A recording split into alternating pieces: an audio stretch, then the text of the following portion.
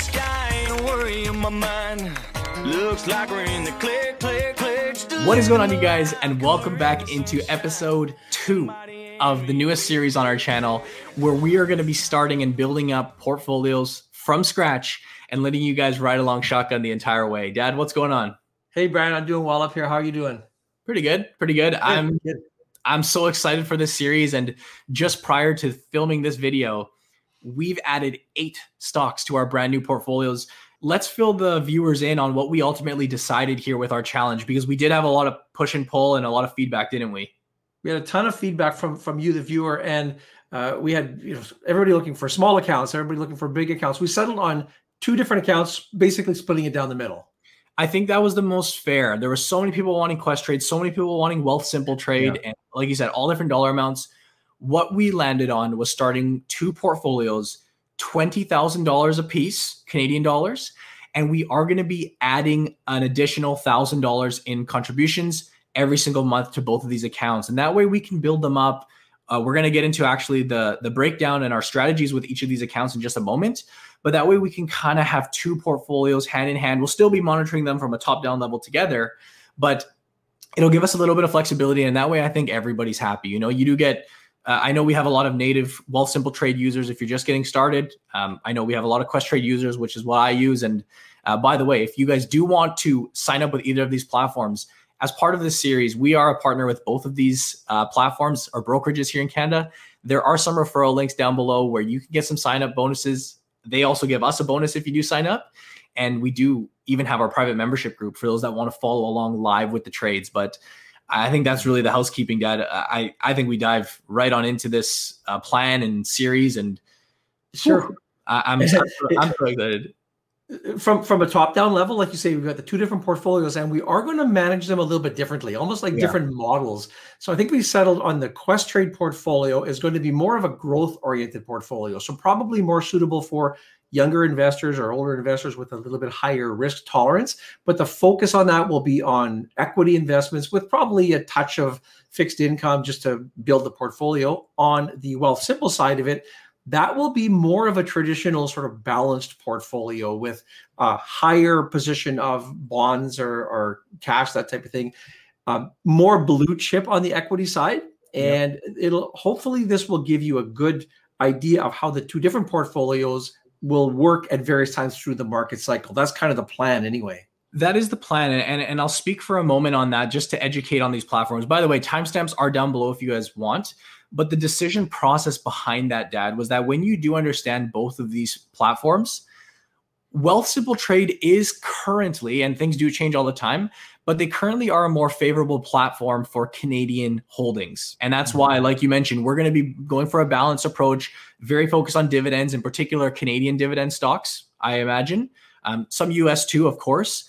But if you want the true commission-free trading, the Canadian stocks is where it's at with Wealthsimple Trade. There's no conversion fees. Of course, there's no commissions. And you can really easily build up a portfolio there. Versus as we were planning out what we want to hold and as we were planning out the Questrade portfolio, unfortunately, with Wealthsimple, there are a list of stocks that you just simply can't own. And that could be simply the case that this is a newer platform. It's just getting off the ground. It is really new at the big scheme of things. And there are a ton of holdings that you may want to buy. And just unfortunately, Wealthsimple doesn't offer them. So it didn't make sense. That's kind of the reasoning behind why we are splitting up these 2 portfolios in that way. Also, Questrade does tend to be a little more favorable with the US stocks because you can hold US dollars on that account. We've gone into that a million times. I've done a million reviews on both platforms if you do want to dig them up on the channel. But I think just very quickly, Brandon, if you are a Questrade user, it will give you a glimpse, I guess, into what Wealthsimple offers and vice versa as well. So, there isn't a one-shot deal that works for everybody necessarily. So a lot of people I know use both platforms. This might give you a little bit of exposure to that as well. Great point there. Yeah, just to kind of get the exposure.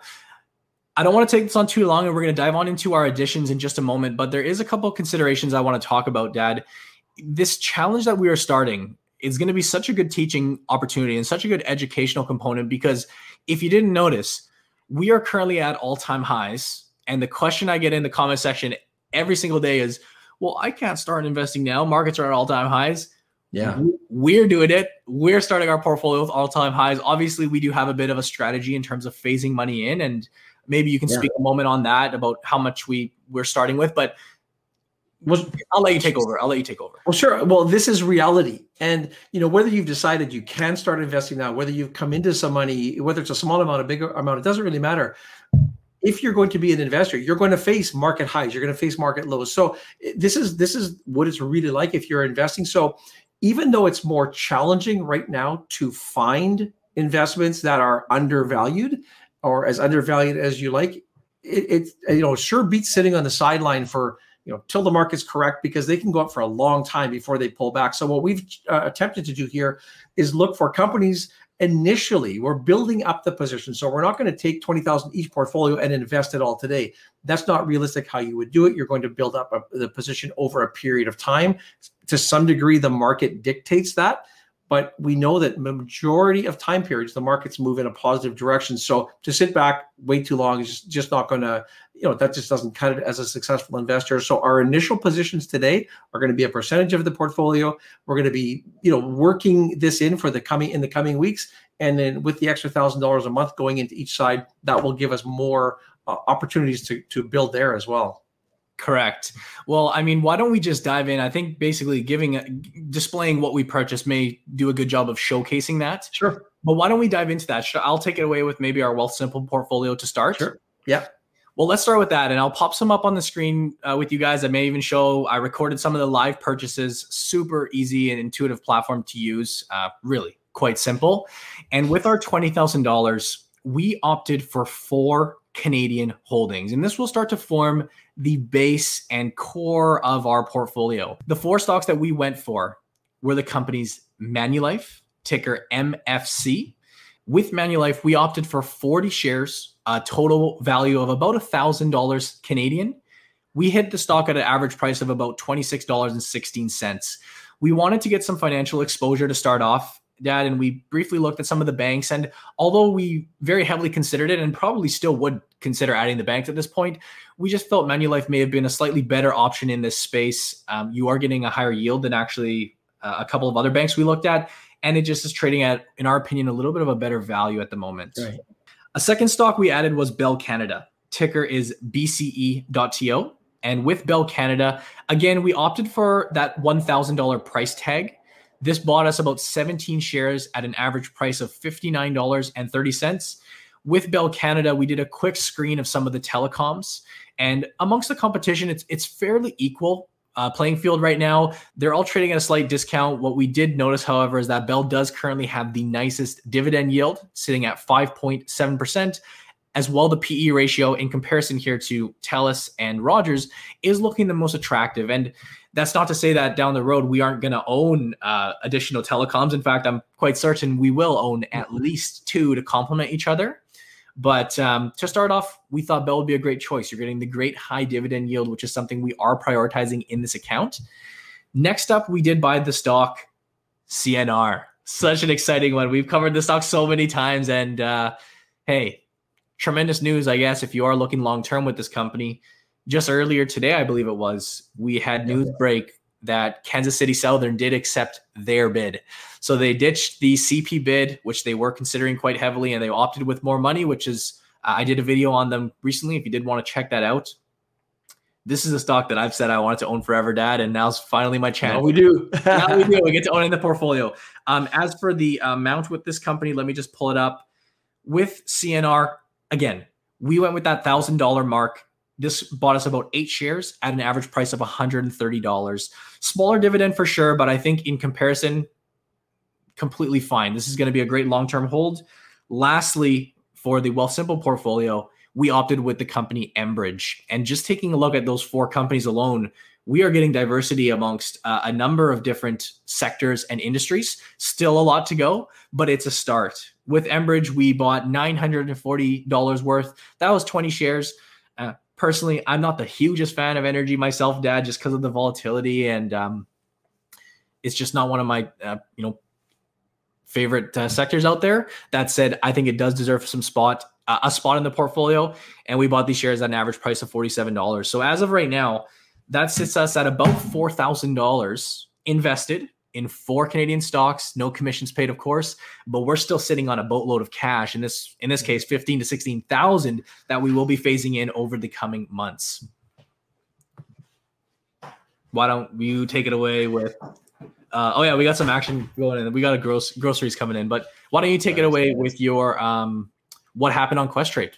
Sounds good. And on Questrade, as we mentioned, this is going to be the more growth-oriented company, but in all cases, just good, prudent investing. We're going to invest in companies that we're willing to hold for the long term, for years and years. And so the 4 companies I bought this morning are, let's start with Apple. And Apple is, as you know, everybody is familiar with Apple. It's pulled back about 5% in the last month or so. And even if that hadn't occurred, you look at the ecosystem that they have built and the prospects going forward and just the depth of the company, it just made sense to hold that again as one of our key holdings. It does have a relatively small dividend yield. What we did on that one, we bought, let me just have a look at the screen here. We ended up buying 12 shares, an average price of $127.13. So in US dollars, it's about $1,500 for that. The next company that we're adding to this portfolio is Disney, and Disney's been through quite a ride recently. We ended up buying 9 shares of Disney at $174.16 US, total of about $1,500 US. That, of course, will be converted into Canadian dollars. Disney has pulled back about 12% recently. They've had a really nice recovery in the last year coming out of the COVID scare, maybe overshot the runway a little bit. They're pulling back. But, I like the continued prospects as we move further and further away from COVID, although we're still in it, but as we move further to the end of it. And, of course, they cut their dividend. They suspended their dividends. So, I suspect that at one point that will come back online again. That should help the prospects of the company. And, they have this wonderful franchise and all the characters. And so there's a lot of runway ahead for Disney.